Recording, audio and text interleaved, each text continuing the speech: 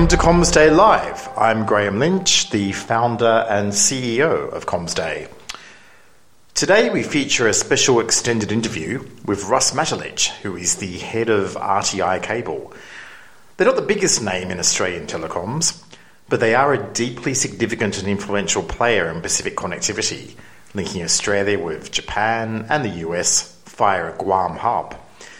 They are best known in Australia for landing a cable on the Sunshine Coast, and they also have new plans to maybe go to Darwin. More with Russ later in the show. We're also talking this episode with Andrew Branson, the head of Tangerine Telecom.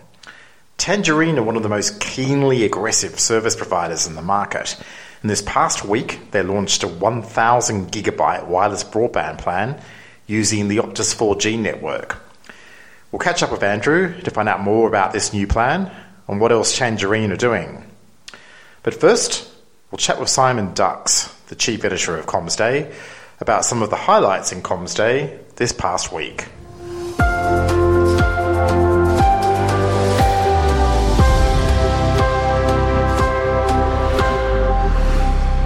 Hello, Simon. How are you? Not too bad, thanks, Graham. Another busy week. Yeah, busy week. You had a great story this week about the Australian Strategic Policy Institute. It's basically arguing that banning high-risk vendors from supplying 5G networks is not enough, and that there's a need for an overall risk mitigation strategy and a secure 5G ecosystem. Can you tell us a bit more about that? Yeah, it's an interesting one because obviously ASPI are suggesting that we've got to move beyond the fact of particular high-risk vendors have been banned and say what's next. And essentially what they're trying to do with this report, which is basically some policies that they're suggesting, is set up a framework for the next 5 to 8 years on what the 5G ecosystem may look like in Australia and what the government can do to actually facilitate that. And it was quite interesting because if you look at some of the proposals, some of them could actually start putting a little bit more of the risk onto the carriers. And in addition, you're going to see potentially that policies that will help operators or encourage operators to move to multiple vendors as opposed to the usual model of the single vendor that we have at the moment. Now, I understand that one of the suggestions they had was the promotion of Open RAN. Can you tell us a bit more about their ideas there and what Open RAN actually is? Yeah, so essentially what they're looking at with Open RAN is the fact that it's a new platform which is very much like open source, but essentially the radio access network can have multiple vendors using standard interfaces that will actually interoperate.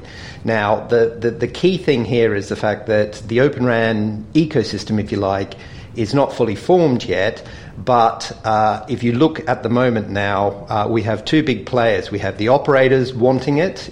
You look at the announcement at the end of last week between Rakuten and Telefonica, and which that's going to lead to Telefonica saying they'll have 50% of their RAN as Open RAN by 2025. We've got Vodafone Group doing the same thing across most of Europe in their footprint, already putting and trialling in some countries that they're actually doing. And now we have governments, including the US government, the UK government, and the Australian government pushing Open RAN. So why is ASPI listened to in this space? Why is what they have to say here significant? So ASPI, of course, are a key protagonist in the 5G NatSec debate. And so you can imagine that their ideas are going to be pretty influential with policymakers here in Australia and also across Five Eyes. And interestingly, also at the end of last week, we noticed that in the UK, it was reported that the UK government is setting up a vendor diversity task force with my old boss, the CEO, ex-CEO of BT, Ian Livingstone's going to head that. And essentially, this group is going to be watching what vendors are going to be encouraging a multiple vendor environment. And this is one of the key recommendations that ASPI was recommending in its paper as well. Okay, now on a related note, there have been some very interesting developments in the 60 gigahertz space in this past week. There has, and with 60 gig is an interesting one because it's essentially Wi-Fi, 802.11ay, and it's been around a little while, but there's renewed interest in it and its potential applications, and Cambium Networks have just released their suite, and interestingly, that is the technology that Facebook's Terragraph is using around the world as it looks to deploy in multiple countries as well. So it's going to be quite an interesting technology, but it does have pros and cons. Now, you had a chat with NBN about what they think about 60 gigahertz. What do they have to say? Yeah, so I spoke to Sam Stevens, and it was interesting because he pointed out the fact that although we've seen some pretty good deployments in the UK, because the fact these are in places like central London, you can actually put a network and it can work quite well because you can set up a mesh. 60 gig doesn't have very big range. You're probably looking at sweet spot of a couple of 100 meters, absolute maximum a kilometer, and you've got to do quite a lot of finagling in the background there to make that happen.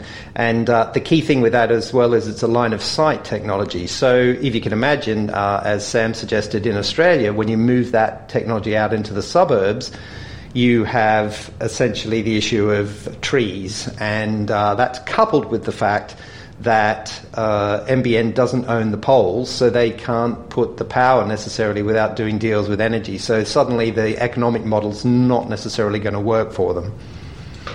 That was the week that was. Thanks, Simon. Cheers, Graham.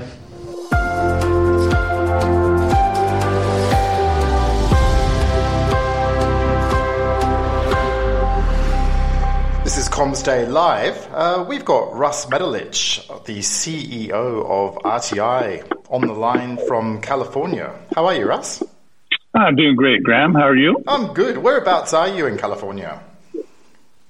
Well, right now I'm south of Los Angeles Airport, about 15 kilometers at our cable station in Hermosa Beach. Okay. And how are the fires affecting you there? Are they near to your location? Well, the fires are absolute madness. Up where I live in Napa, they're under control, and down here in Southern California, they're getting under control. So, yeah, thanks for the good wishes, and also to all the people in Australia who wished us well. It's been an unusual 4 or 5 years, and we've managed to escape anything really devastating. So, at the end of the day, I'm just grateful. Okay. Now, we're here to talk about RTI. You're not quite a household name yet in Australia, but perhaps you ought to be, because you've been doing some pretty amazing things across the Pacific in direct support of Australia's internet infrastructure and our connections to the rest of the world. Can you tell us a bit about what RTI has done and a bit more about your network? Yeah, very happy to do that. And again, thanks for having me on. So what is RTI? RTI is number one in the number two markets using Guam as a hub. And what does that mean? Number one in the number two market, these days, any company of any size needs at least one protect path. The bigger the company, the more protect paths. Most companies these days that are enterprise level or OTTs need 5 or 6 or 7. They need protection on every possible route between two given points.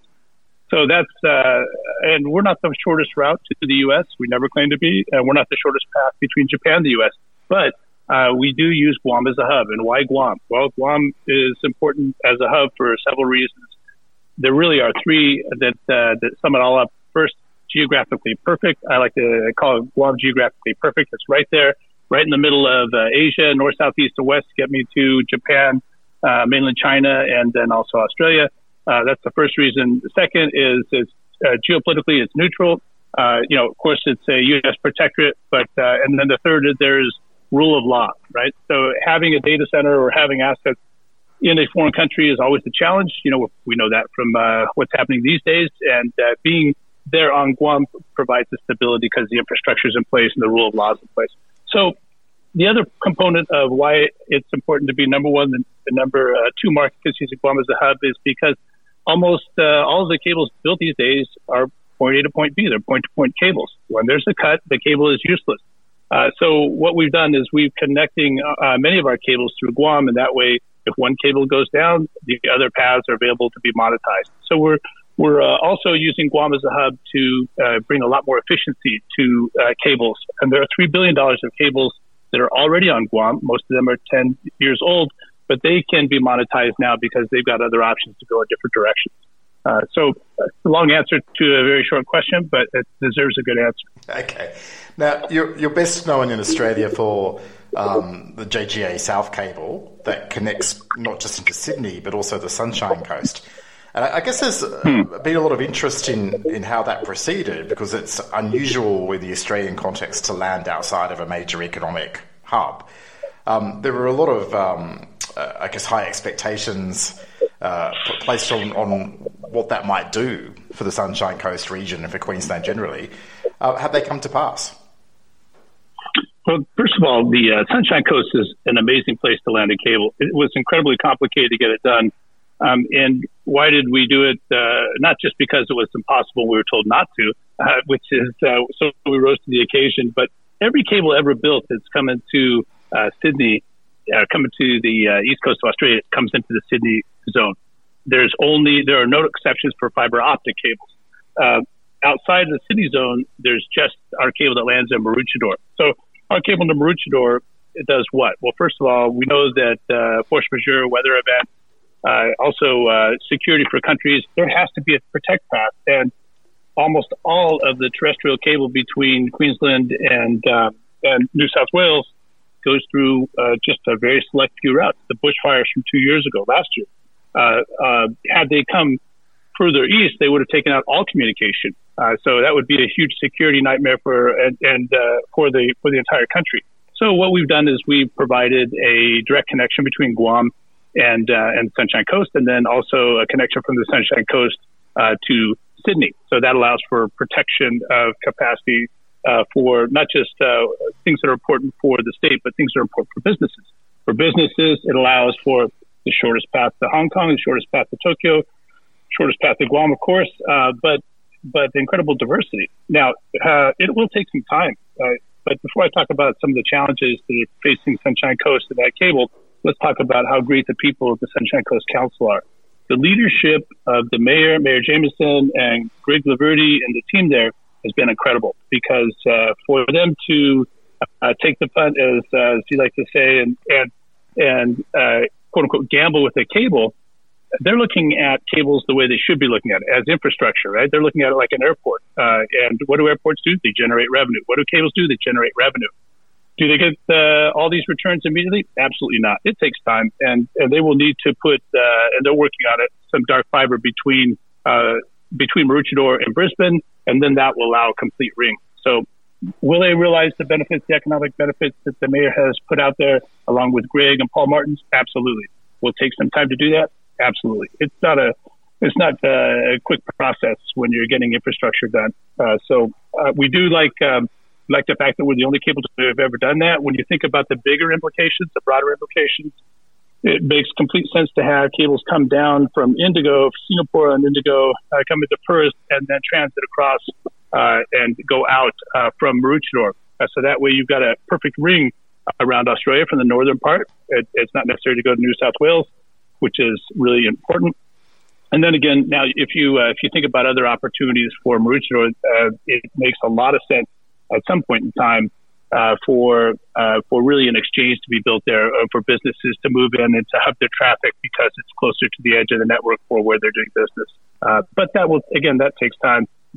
If I were to put a time frame on it, I would say it's going to take a good 3 to 6 years, 3 to 7 years for big data centers to come there, for the dark fiber to be put in place. But in the meantime, they've got their first customer in the data center. I'm happy to report. It happens to be an RTI customer. And we've got about 3 more under a contract that we'll be making announcements on soon. Okay, fantastic news there. Now, you just mentioned Northern Australia. And, of course, you're also developing another cable right now called IBC, ostensibly connecting Singapore and Indonesia to the US. But there's a possibility that it may also land in Darwin. So can you tell us about the plan there and the progress on that cable? Well, the opportunity came about through absolute misery, Graham. And let me tell you what what I mean by that. We had been partnering with another cable, and there are four or five cables that are intending to build from Singapore either to Guam or through that space, essentially avoiding the South China Sea and disputed waters and going directly to the west coast of the U.S. And so we were working with one of the industry's best and brightest, and it was taking so long that we decided to do it on our own. And as we contemplated that, we were overwhelmed, just really astounded by the amount of interest. And so we'll make some big announcements. Now, I was very frank with the press on my post, is we don't have this funded. It is not funded, and we're not guaranteeing that we're going to bring it into force. However, we have some ideas on how it can get funded. Taking it to Guam isn't enough, so we're going to take it all the way from IBC, from Singapore to Guam with a branch towards Darwin, and then from Guam to the west coast of California, west coast of the U.S., we will connect it to our success cable that's pending. So we plan on building both at the same time, roughly about $475, about $500 million of a single infrastructure build. But this time, it's not going to be the club consortium cable, which we've been breaking that monopoly and that approach for many years now. It will be down to the 10G level. And I like to compare it to how the Tesla model is run. I think there's $30 billion of pre-sales on the Cybertruck, and companies can get or individuals can get their money back if they put a deposit down, and that's precisely that's how we're going to approach IBC. So IBC will be at the 10G level. Companies can take an option, and we don't have the balance sheet to back that amount of demand. But there are very big banks, household names that we're talking with that will select one in the next 3 to 6 months, and for a cost of perhaps under $50,000. We haven't done all of the math yet, but somewhere between $40,000 and $50,000 for a 10G for 25 years, and somewhere around $300,000 for a 100G for 25 years. Companies, enterprises, individual, small businesses can option out for $1,000. They're not committed; they can get a refund at any time. So we think that's a way to level the playing field. We think that's a way for the club cables to stop blocking business, because what has happened when there's limited connectivity, it's not as if it's just the affects the internet itself and the quality of the content. What happens when content gets blocked or there's minimal access to content is it crushes innovation. So allowing options and bringing more capacity, what that does, and that's why we love our job so much, is it accelerates innovation. So I look at the folks of Queensland, and I will tell you that those are some amazing folks. When I meet the business people, the people in telecom, they are all super committed to their craft. And so I was joking around with one of these groups on social networks the other day in Queensland. I said, hey, Queensland's all about innovation. It's time to export it. And that's how I see Queensland. Queensland in particular should be benefiting from the IBC cable, because with the Sunshine Coast branch and the Northern Territories and what the gentlemen up there that have the tender out for big data center, it's a great place. It is perfectly located. There are some strategic assets of your government and my government that need that type of a data center investment. And by being able to exit park data and have it get to where it's needed and be closer and secure and closer to exiting the country is huge. So I think that the IBC cable with the branch to Darwin is essential to Australia. I think it really legitimizes what the Northern Territories wants to do with their data center, because otherwise you've got a data center sitting there and waiting to get built up. I also think that when you look at the benefits of coming from Singapore to Guam to LA and with a branch to Darwin, the fastest path is to the U.S. then should be through Darwin. And not only that, it will be, we hope, it could also be the first direct connection between Indonesia and Australia. I've been building cables for a long time, and clearly I love it, because why else would you suffer this kind of pain, right? But when you build these cables, I've always wondered why. It always astounds me when countries are so close, really geographically, they're next to each other and don't have a connection between them. It's more than just a cable connection. There's something there. So we hope that we can bring a connection between the two countries. RTI has already built a major cable with PT Telecom. We're very close to CEO. I know Pak Rirek very well, and he was one of the first investors, putting $70 million into the CUS cable. And we hope that PT Telecom will participate in this cable. So just to wrap up on IBC is important. It's important for Australia. It's important for Singapore. But there is one thing that people don't mention, and why are all these cables going from Singapore to Guam? Well, you have roughly 3 billion people, India, ASEAN, and mainland China, and there's only 3 paths to get to the U.S. West Coast content, where still much of the data is stored. So from India and China, you can either go through the CME cables through the Middle East. Those cables tend to have some challenges. They're very expensive. The other option is to go through Hong Kong and Singapore. If Hong Kong, you go through Japan first, and Singapore, you go through Australia. So that's it. So the 3 paths are CME 5, Japan, and Australia. Now, if somebody could have thought to build a landmass between Singapore and the United States, that would be fantastic. Oh yeah, that's right, Guam. So there's Guam. And Guam plays a role. And then, so Australia will win big with this geopolitical issues and what we see happening with cables being blocked in different countries. That traffic has to move somewhere, and the only way for it to move out is through Japan or through Australia. Okay.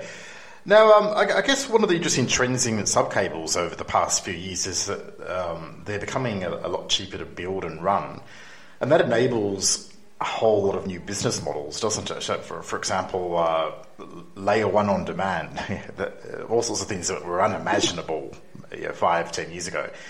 Can you tell us a little bit more about how RTI is leveraging that type of effect to create new services for end customers? Sure, would love to. Now, the one thing about cables being less of a cost to build, which is absolutely true. Now, if I compare to, just to give you an idea of how much less, when you look at Global Crossing around 2000 across the Atlantic, it was $1 billion for 1 terabit.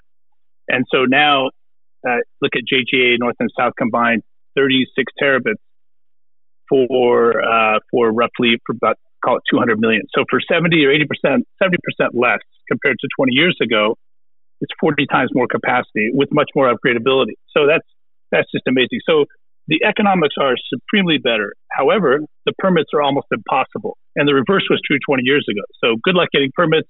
Just to get any permit is exceptionally complicated. So what we set out to do is we were always trying to automate, because if you're not automating, you die. That's just the way it is.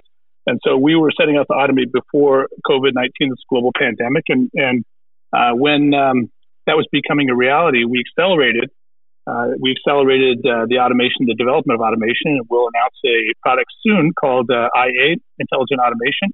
And that will be essentially bandwidth on demand. It can be set up in 10 days, all done via website, no contact with a human being.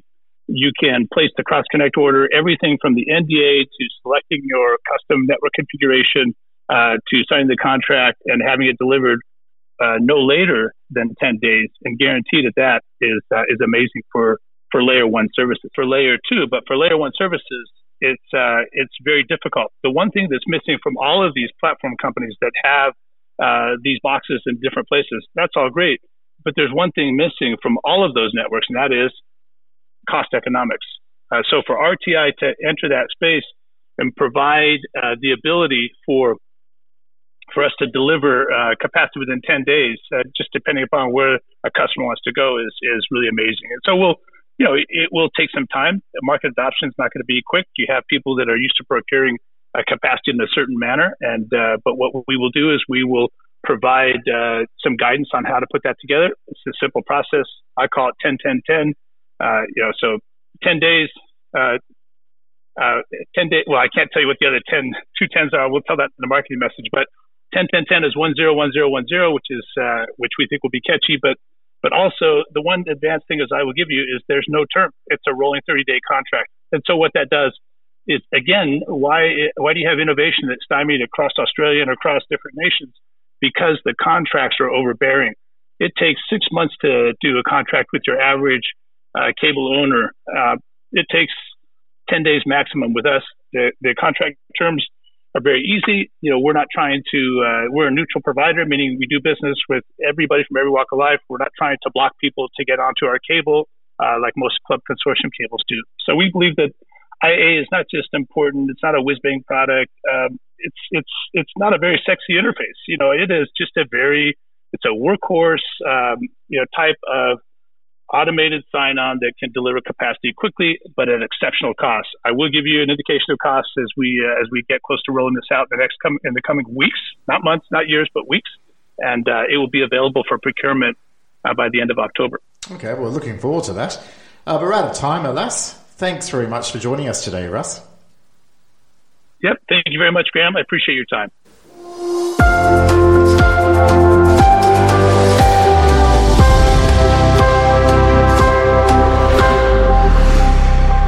We're speaking with Andrew Branson, who's the CEO of Tangerine Telecom in Melbourne. Welcome, Andrew. Hi, thanks, Graham. Thanks very much. Now, you announced a very exciting new product this week, a 1,000 gigabyte wireless broadband plan. Can you tell us a bit more about this? Yeah, that's right. So, yeah, a 1,000 gigabyte plan. It's certainly the first time we've offered it. It's on the Optus 4G network. So it's a data-only service that essentially you could put into, I suppose, any device that accepts the SIM.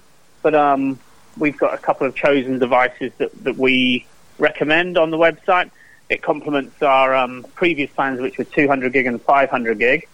I think it just shows that there certainly is demand for those bigger plans out there in the market, and lends itself to many different opportunities, I suppose. So it could be a genuine NBN replacement. It could be someone that just wants a large data allowance at a holiday house.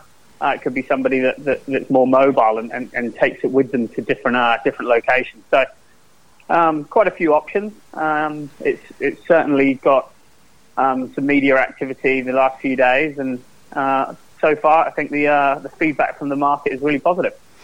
Now, some people are quite sceptical about wireless broadband when it's used for heavy-duty home broadband requirements. They say it's not fit for purpose, it will congest quickly, the speeds will slow, and so on and so on. What do you say to them? Yeah, look, I mean, I think there's probably criticism of every different technology type for these types of products, but I think there's certainly a demand. I think as technology and devices is getting better as well, the actual hardware that's improving, and I think the proof is in the pudding, really. And let's see how well it sells and see how popular it is with customers and how happy they are to continue using it. I mean, I think it probably lends itself to a customer that can't necessarily get a good fixed wire connection at the moment, and I think over time we're going to see more and more people using mobile, especially with the rollout of 5G coming so soon. So that suggests that you see it mainly being popular in areas where NBN maybe has the longer loops for fibre to the node, fixed wireless, satellite, that type of area. Is that correct? Yeah, I think so. I mean, our price point on the 1,000 gig plan is $89 for the first 6 months, raising to $99 after that. I think if a customer can get a fixed wire connection, they are still going to choose to do that. A, because it's more cost effective, and B, they can get truly unlimited data with us. I mean, we do that from $49 for the first 6 months if they're on this 25 plan, raising up obviously as you go through the speed tiers. But yeah, I still think if someone can get a strong, reliable fixed wire connection, they are still probably going to choose that, given the price point and the data inclusions. Okay, now tell us a bit more about Tangerine Telecom. I saw in your press material that you have 70,000 customers and 90 staff. It's almost like you've come out of nowhere. So can you tell us a little bit about the history and how you've grown to the scale that you enjoy now? Yeah, so look, Tangerine has actually probably been around a little bit longer than you might know. So we set Tangerine up in 2014 to focus purely on NBN. I think those were still relatively early days in the NBN world, but we actually sold a previous telco in 2013, which allowed us to offload any of the old legacy telephony, so no longer having PSTN and Telstra copper phone lines and ADSL, and we really went about focusing on NBN and trying to automate as many processes as possible, because it is a low margin product. So I suppose we've had a few years to really focus on getting all of those systems in place, because the automation is different if a customer's on fiber to the premise compared to fiber to the node compared to HFC. And I think we've really nailed that now. The customer can sign up online, and sometimes they're active in just a couple of hours, depending on how NBN is delivered to their property. So look, this year's been a very, very big year for us as well. I think that obviously there's been such huge demand with COVID for home internet. More children being homeschooled, more people working from home, more people wanting unlimited data. So I think our products really do lend themselves well to that. It's built on no contract on any of the products, unlimited data on all of the NBN products as well. And we also offer a 14-day sort of risk-free trial that if a customer isn't happy in the first 14 days, they can cancel the service and we'll refund the plan fee for those 14 days as well. So I think, we're definitely growing, aggressively priced as well. So, we're really trying to deliver, NBN to your everyday household at the cheapest possible price. And we're not having to protect those legacy margins that potentially the larger carriers are. How do you connect to the NBN? Are you doing it directly, or do you use an aggregator? Look, we use Vocus, who obviously connect into the 121 POIs. We would be, Vocus' largest wholesale customer. We use Vocus for the backbone, for the network connection, and then we obviously build our own plans, build our own experience, and so on, and service the customers ourselves. Okay, now you'd be aware of the big debate in the industry around the NBN CVC charge, basically a usage charge, which goes up and up and up as more data is consumed. What's your position on this debate, and what would you like to see happen with CVC in the future? Look, I think, it's definitely a hot topic of debate. I think, NBN has been kind in extending the CVC, the additional 40%, which has been undoubtedly has helped significantly throughout COVID. Demand for data usage has increased, definitely, and I think if they were to remove that to the pre-COVID offering, there's potentially problems in sight where either, you're asking retail service providers to work on even lower margins, or they're having to put prices up. And I think everyone wants to avoid having to put prices up, especially in the current market climate. So look, we would like them to see that 40% become permanent, or, as some other people have suggested, completely change the model completely. Okay, and finally, 5G is obviously beginning to roll out, and Optus is offering a home broadband product through its 5G footprint. As that footprint becomes more pervasive and it gets to over half, 3/4 of the population, do you think that's a product that Tangerine will sell, and do you think it will be more than competitive against the NBN? Look, I do think it's going to be a product that Tangerine will sell. With a strong broadband subscriber base, we obviously want to have multiple different product streams available to the customer, depending on how they wish to connect. I think, as you said, at the moment, the percentage of the population that could actually get a 5G service is very, very small geographically. But look, that's obviously going to increase over time, and I think as that happens, the opportunity will increase. From a Tangerine standpoint, we want to be able to offer wherever there's customer demand. Okay. Thank you very much for joining us today, Andrew. Great. Thanks very much, Graham. That's it for Comms Day Live this week. Communications Minister Paul Fletcher is set to appear at the National Press Club, and there is an expectation that he will announce more detail on the long-awaited news about the upgrade path for the NBN. We'll let you know all about it if he does in Comms Day. Until next time, goodbye.